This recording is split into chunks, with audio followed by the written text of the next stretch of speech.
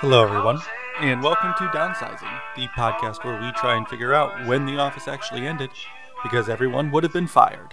My name is Curtis, and I'll be your host, and with me is my co host and resident office expert, Antoinette. Hey, everyone.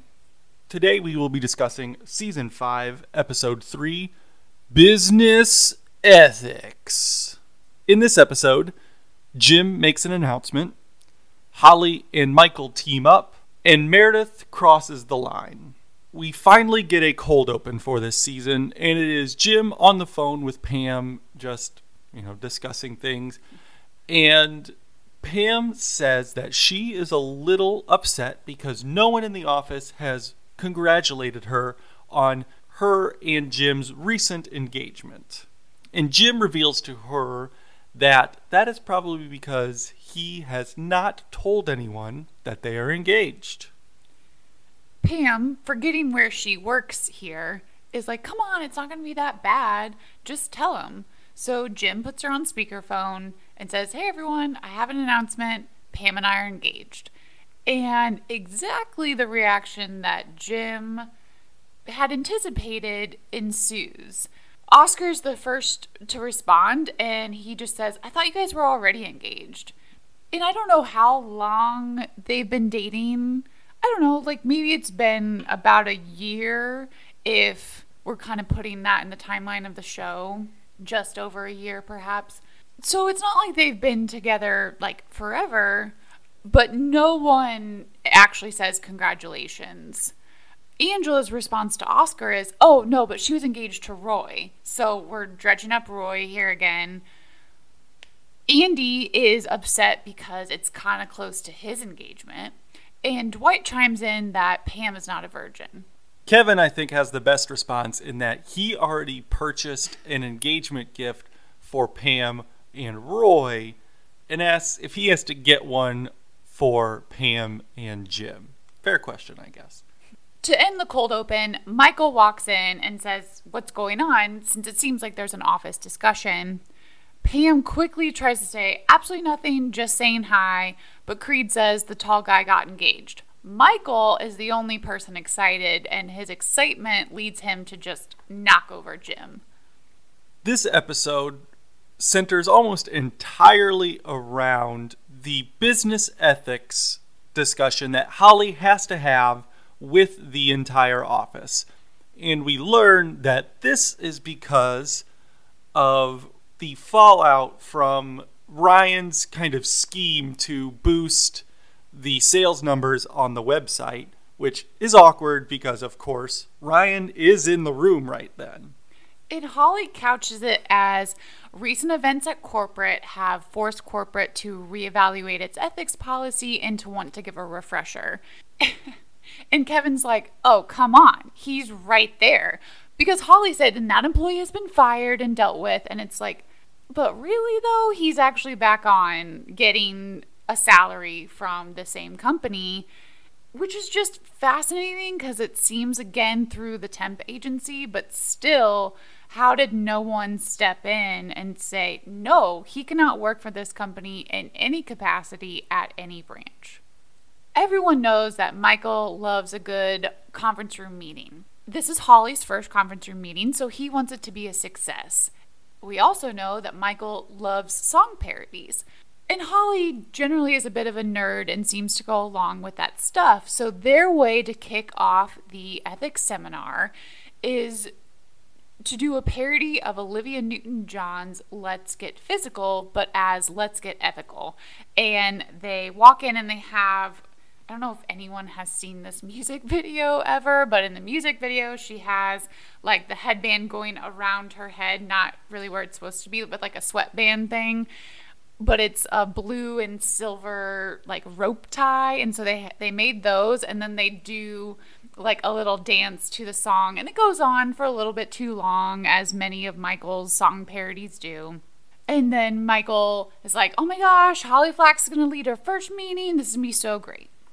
And Holly's version of a conference room meeting is probably what it should be. Exactly. She is going directly through the binder that she has been told she has to go through. It is actually informative. If not a bit dry, but that's how those things have to be to get through them. That's exactly. It's just how they go. And Michael steps in almost immediately and says that these people, they're expecting something from these meetings. They're expecting laughs and twists and surprises, when really, no, those things should not be in a corporate conference, but B, everybody in the office hates these things and they know they are pointless. Nothing gets people riled up more than, one, pointless emails and those that are chains that keep getting responded to, but two, pointless, boring meetings. So all Holly needs to do is pretty much just check the boxes, But that's just not how Michael operates. Like, he wants it to be exciting and fun and thinks it's a comedy show. And really, and Oscar makes a good point here. He's like, this isn't ethics. It's not business ethics. It's just corporate's anti-time theft, anti-shoplifting, don't use your sick days sort of policy here. It's all very, pro-employer in a lot of respects, as those things are. That's just how corporate policies are going to be set up, because they're the ones extending these benefits. In this part of the meeting, time thievery and don't take a pencil really are the things that stand out. And Michael is kind of complaining that this is boring. Right. At this point, Michael pretty much hijacks the meeting and turns it into this open forum, almost like who's got the good stuff? Who's got the dirt? What kind of bad things are you doing that really kind of test the limits of business ethics? Which is really not what a boss should be encouraging, and he leads it off. Yes, he leads it off. He gives everyone immunity, which Holly tries to say, no, that's not actually a thing here. Michael just kind of shushes her and pushes it aside. And Michael says that when he first discovered YouTube, he didn't work for 5 days. Which is another one of those sign of the time things, because work software has gotten so sophisticated now that you can block like specific sites, and it can really get to the point of you can't even go to like see a restaurant menu if you're going to order like for lunch. Kind of just depending on the size of your company, but very few work computers would allow you to go to like YouTube, Facebook, Instagram, things like that anymore. Oscar continues the confession session, if you will, and says that sometimes he takes just a little bit longer at lunch.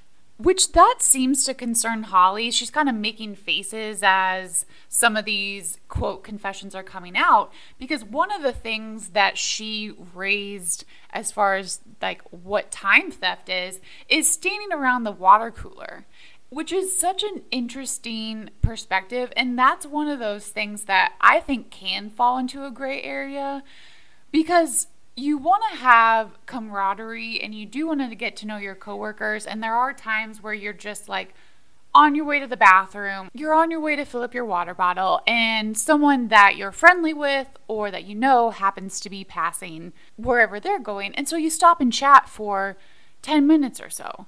And those are the sort of connections that make us human and not robots. But for some, I would say in the workplace, that's incredibly frowned upon. But are you only supposed to talk about business? You can't ask how are you, ask about your day. So it's just this interesting line in the way that Holly and the corporate binder are presenting it, is that you don't get to have any of those conversations. Like, you go to the water cooler, you get your cup of water, you go immediately back to your desk. You shouldn't even know your coworker's name. That's kind of extreme, but that's kind of where they're like heading. Right, and I have to imagine that most places, in this fictional situation, Dunder Mifflin included, they're not going to be worried about time theft in that sense of, talking at the water cooler for too long, unless it is just something that constantly happens. And then they mention, they get to taking office supplies. they're not going to care if you take a pencil home with you or a pen or something. Now, if it was like a ream of paper, something that the company needs to make money, then yeah, that's a bit more of an issue. I will tell you that a lot of times in my workplace, office supplies is like the Hunger Games. We have gotten to the point where our office supplies are locked up. And if you so much need a pad of paper, which I often do, you have to ask the administrative assistant who does not work 5 days a week, by the way, to unlock the closet and hand you one pad of paper. You cannot even stock two. So it is frustratingly annoying, and I just bring my own office supplies at this point. Like, I couldn't find a working pen for the longest time, and I had to go and just get my own pens.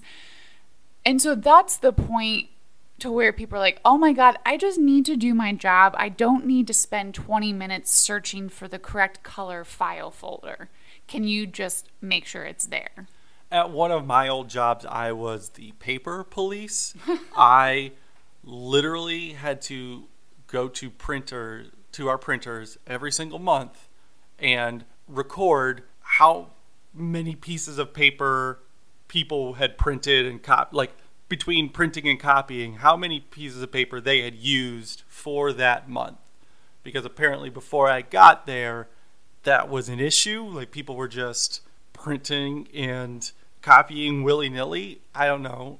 And I don't know. I don't know what was done with these reports. I had to submit them every single month. So I don't know if anybody got followed up with if there was a magic number or whatever that, oh, you went over this number for the month. Now we have to dock your pay or docked something. for next month. That's one of the cons of a public service job. Like, those budgets are tight and they're scrutinized. So supplies are a premium at those type of jobs. It's not like at probably a Dunder Mifflin or like a big Fortune 500 company where it's like they're stocking like snacks for you. This is, we have a different work experience than some friends of ours that they're like, yeah, we get every meal like catered in. Yeah. Continuing on with the confessions, Kelly gets a little more serious in her malfeasance in that she says she downloads pirated music to her computer, which is another thing that would never happen in this time. As we said before, different companies probably have different levels of security as to what websites you can go to and things like that. But generally, just about everybody has blocked downloading things onto your computer. Yeah, and I have to assume that she's talking about like Napster. Yeah. In this time frame, and that doesn't even really exist anymore. But this would have been before you would have had a separate iPod. You wouldn't have had like a smartphone, or it wouldn't have been as ubiquitous. So you wouldn't have had like a Spotify or Pandora to stream on your own phone.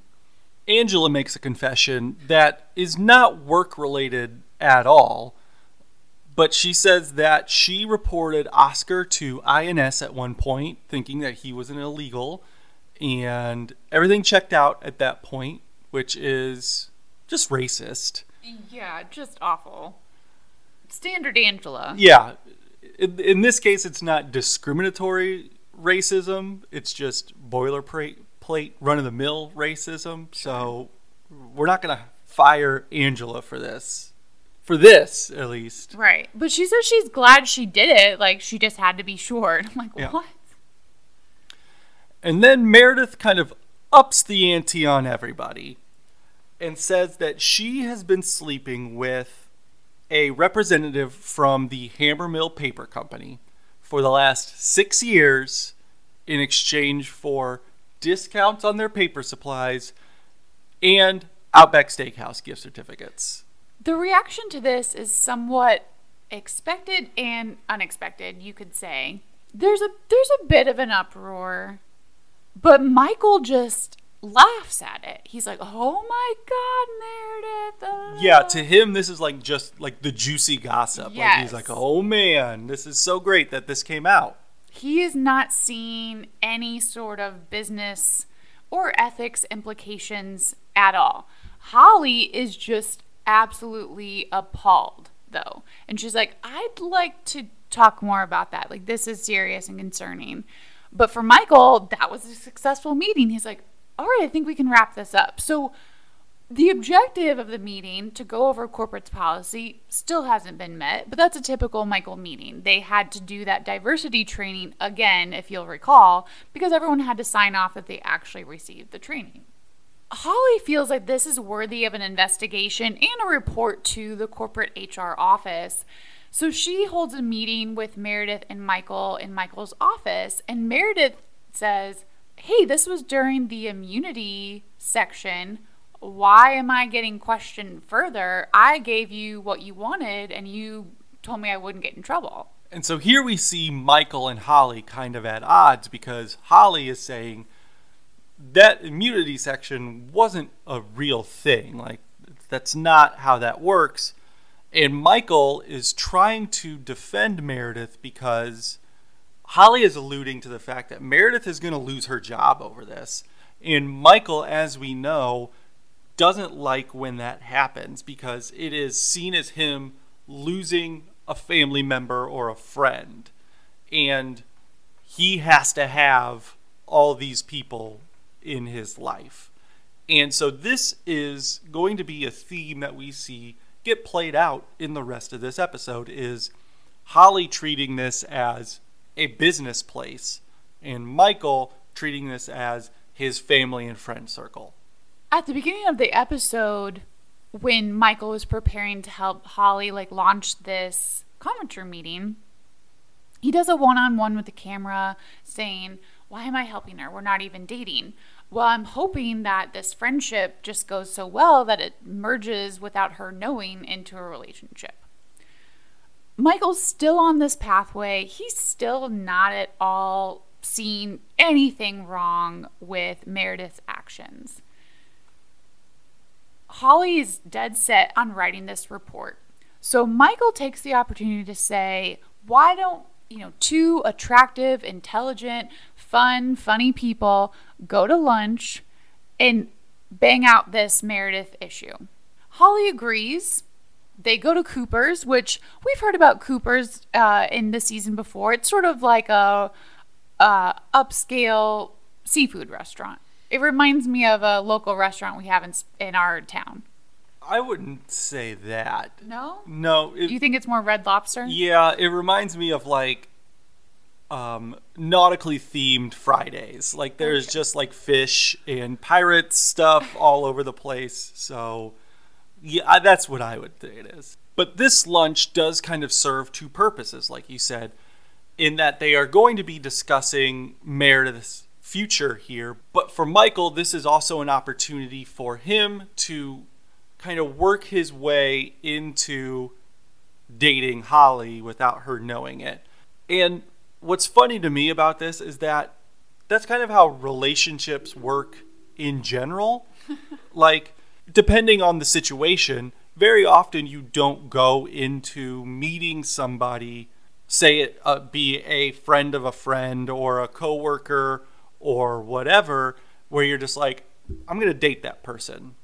Generally it just kind of takes getting to know somebody, and then you build this friendship, and then if there is an attraction there, a mutual attraction there, it just kind of moves towards being a relationship. And so Michael acting like this is something special is just weird to me. It's kind of funny. Yeah, it kind of just shows his lack of experience, and then serves to emphasize in some ways just how unhealthy his relationship with Jan really was. And if this is what Michael is trying to do and kind of trick, for lack of a better word, Holly into dating him, he's really, really bad at it because he just gets in his own way so often, or he makes it blatantly obvious what he's trying to do. Yeah. So, he is overly nice to Holly, and then like you said, when he goes to Holly to talk about going to lunch, all the adjectives he uses to like just compliment her and himself. And then when Holly is like, no, I actually brought my lunch, Michael throws her lunch away and is like, nope, we're going to go out and it's going to be on Dunder Mifflin. And then he's like, oh, wait, no, we can't do that because you're not a client. So you're going to have to pay for yours and I'll pay for mine. And Holly's visibly annoyed that he threw her lunch away, as anybody would be. But she would have to be just willfully blind to the fact that he has a crush on her. He starts at the lunch trying to do like a get to know you thing. Like, oh, you're from Des Moines. What's your favorite season? This is like those very generalities of people's personalities. Holly's pretty laser focused on figuring out what they're going to do about Meredith. Michael's position is, let's not report it. Let's punish her in-house. That serves as his opening position, as if this is a negotiation between the two of them. Holly really will not move off of, this is unethical. This is a huge problem. There is an exchange of goods. The company is getting a benefit because of a sexual relationship. We need to do something about this. As the lunch goes on, Michael kind of moves to the position of sweeping it under the rug and not even doing an in-house punishment. Holly's upset. She says that it's kind of icky. That's not really the type of workplace that she wants to be a part of. And this is where the big difference in point of views really comes into play, because Michael's immediate response to that is, well, sometimes in a family you have to put up with icky things. Holly's like, this is not a family. It's a place of business. It's a workplace. That is not how that works. And that is the accurate picture here. Right. And so this is kind of the first time that we see Michael and Holly come to a head on something and just have a disagreement. And Michael responds by just being super petty. We see them in kind of the kitchen area later in the episode, and Michael is pouring himself a mug of coffee, and Holly shows up and has her own little thermos thing and reaches it out for Michael to fill it up. And, Holly just has a smile on her face, just trying to be friendly. And Michael not only refuses to fill her thermos, but takes the pot of coffee with him, so she can't even get her own coffee. After that, we see Holly moving towards the copier to make some copies, and Michael practically sprints out of his office to cut in front of her to occupy the copier. And he didn't have any plans to actually make any copies, because he takes a picture off of the wall right in front of the copier and starts making copies of that. And so again, this is Michael just getting in his own way when he is trying to build this relationship with Holly, and this certainly is not helping. Not at all. It's extremely childish. It's classic Michael. And as Holly says to the camera, being the morality police does not make you popular.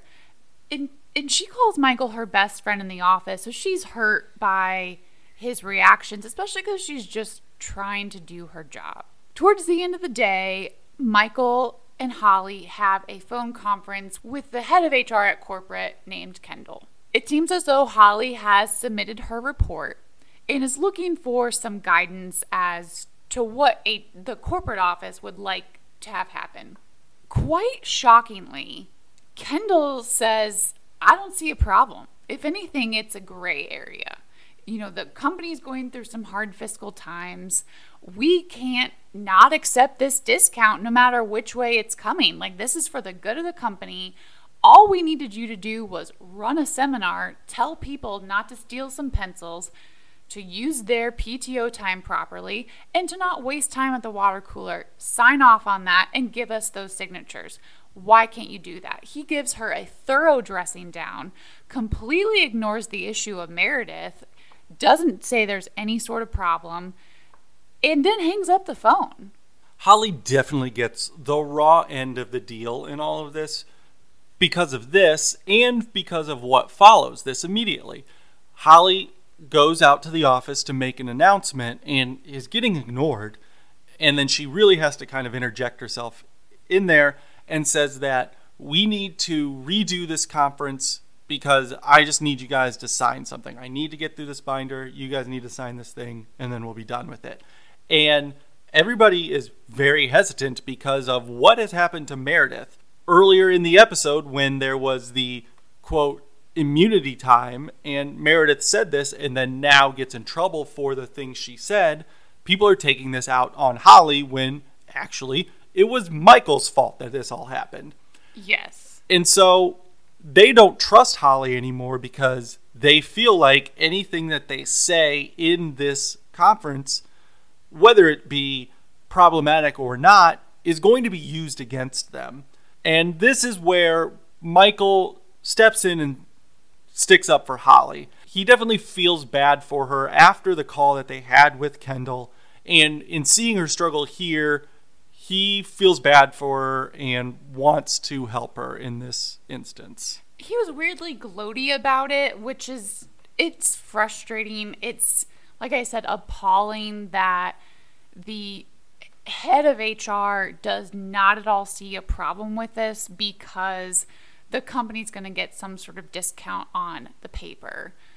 That is icky. I agree with Holly in this sense that they're quite willing to overlook a pretty problematic interaction that, if it had come to light at some sort of stockholder meeting or board meeting, would have blown up the company in a lot of respects. And potentially Hammermill as well. Like, how is that being looked at their corporate books? I have to imagine there's a lot of accounting behind all these numbers. It's kind of crazy. And really, Kendall acted as though if Holly couldn't get these signatures, her job was going to be on the line. Never made mention of, we need to have some sort of redress with Meredith, some sort of, specific training to her. They're willing to let this carry on. And so with Michael's help, Holly gets everybody into the conference room, gets through her seminar without interruption from Michael. Michael just sits back, lets her read through the binder. They finish up, and we later see everybody sharing some Outback Steakhouse provided by Meredith because of all the gift cards that she has gotten from this representative. The only other plot that plays out through this episode is between Jim and Dwight. So during Holly's first go around at the ethics seminar, Dwight claims that he has never once stolen time from the company. He's not a time thief. And Jim is just like, come on, you've not once for 1 second done something just for yourself. And Dwight says no. So the entire rest of the day, Jim vigilantly watches Dwight and tracks exactly what he's doing.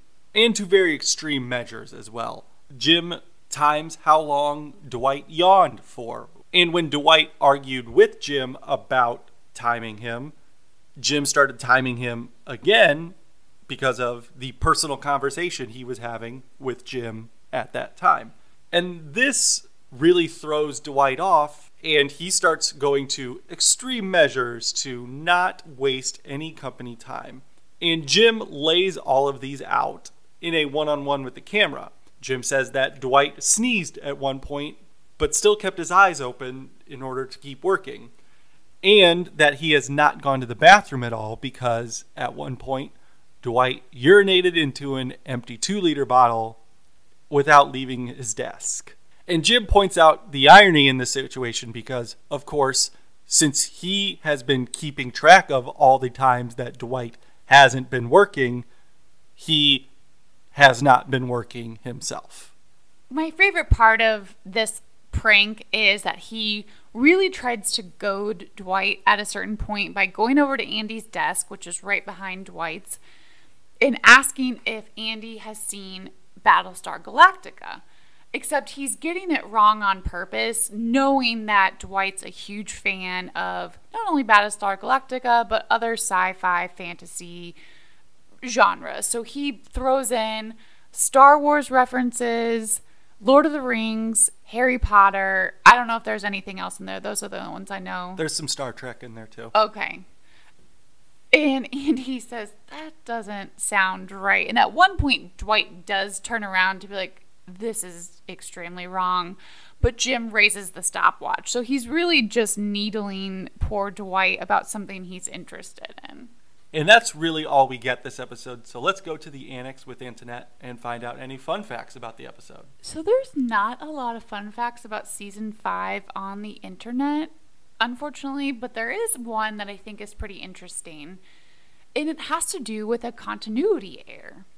If you think back to season 3 at the convention, when Michael and Dwight go to Philadelphia for that office supply expo, and Jim and Josh come from the Stanford branch, Michael connected with and signed up Hammermill to be the exclusive Dunder Mifflin paper supplier at that convention.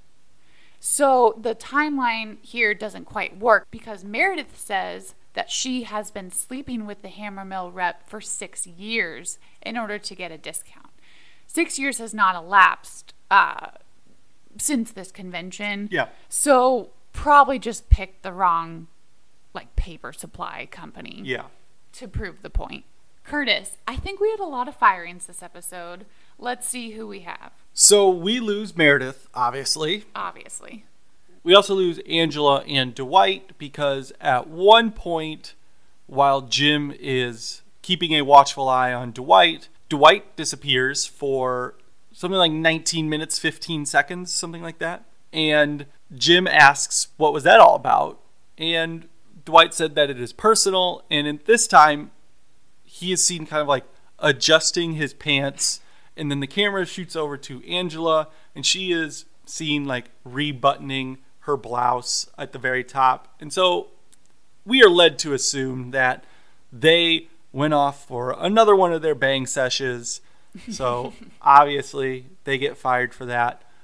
Dwight also gets fired for urinating in the middle of the office in a 2-liter bottle. Because you have to make the assumption, especially in the open office plan, he's going to have to extract his penis in order to do this. Generally, yeah. So there is penile exposure going on in the workplace. Yes. I think Michael also gets fired. He's the boss and the head of the Scranton branch. He is quite willing to overlook Meredith's liaisons in order to get this discount, even celebrating it as something funny in some respects. And so also, while Kendall is not a member of the Scranton branch, I think we definitely have to lose Kendall for being extremely willing to keep getting these discounts. Absolutely. One thing to remember about this is that in the universe of The Office, this is being filmed for a television show. That is a really good point. And so this is going to come out at one point. The events of this day is going to come out at one point and be a pretty big scandal. I have to imagine it would come out immediately. The documentary filmers would be like, hey, here's this thing that we found out is going on, and they would report that. Yeah. And so there would be a big time shakeup at Dunder Mifflin, I have to imagine. And this seems like one of those situations where there would need to be scalps. There would need to be people going in order to show that Dunder Mifflin took this seriously and it's something that they're addressing and that it'll never happen again. And I definitely think Kendall is the big scalp in this. And Michael probably goes as well as the person that was the direct person overseeing all of that. Yes, just like in Succession, Kendall will be the sacrificial lamb. Yes. And so for the counts on this, it's Meredith's first firing this season. It's her 6th overall. It's Angela's 2nd firing this season. It's her 6th overall. It is Dwight's 3rd firing this season. It's his 14th overall.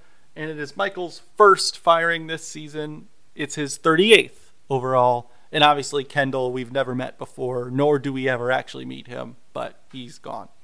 Do you have a Dundie to give out? The Gunslinger Award actually goes to 2 people. It goes to Stanley and Michael, and that's for just being quick on the draw of some pretty good quips. For Stanley's, when Holly's talking about time theft and she says, "Can anyone think of something that's just a complete waste of time?" I'm paraphrasing there. Stanley, without looking up from his crossword, says, "This meeting," which is a pretty good one and somewhat accurate.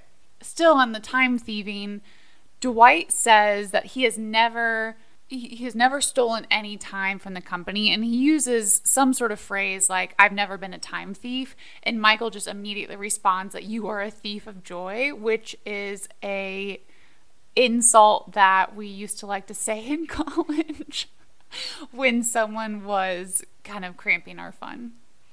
What is your Dundie?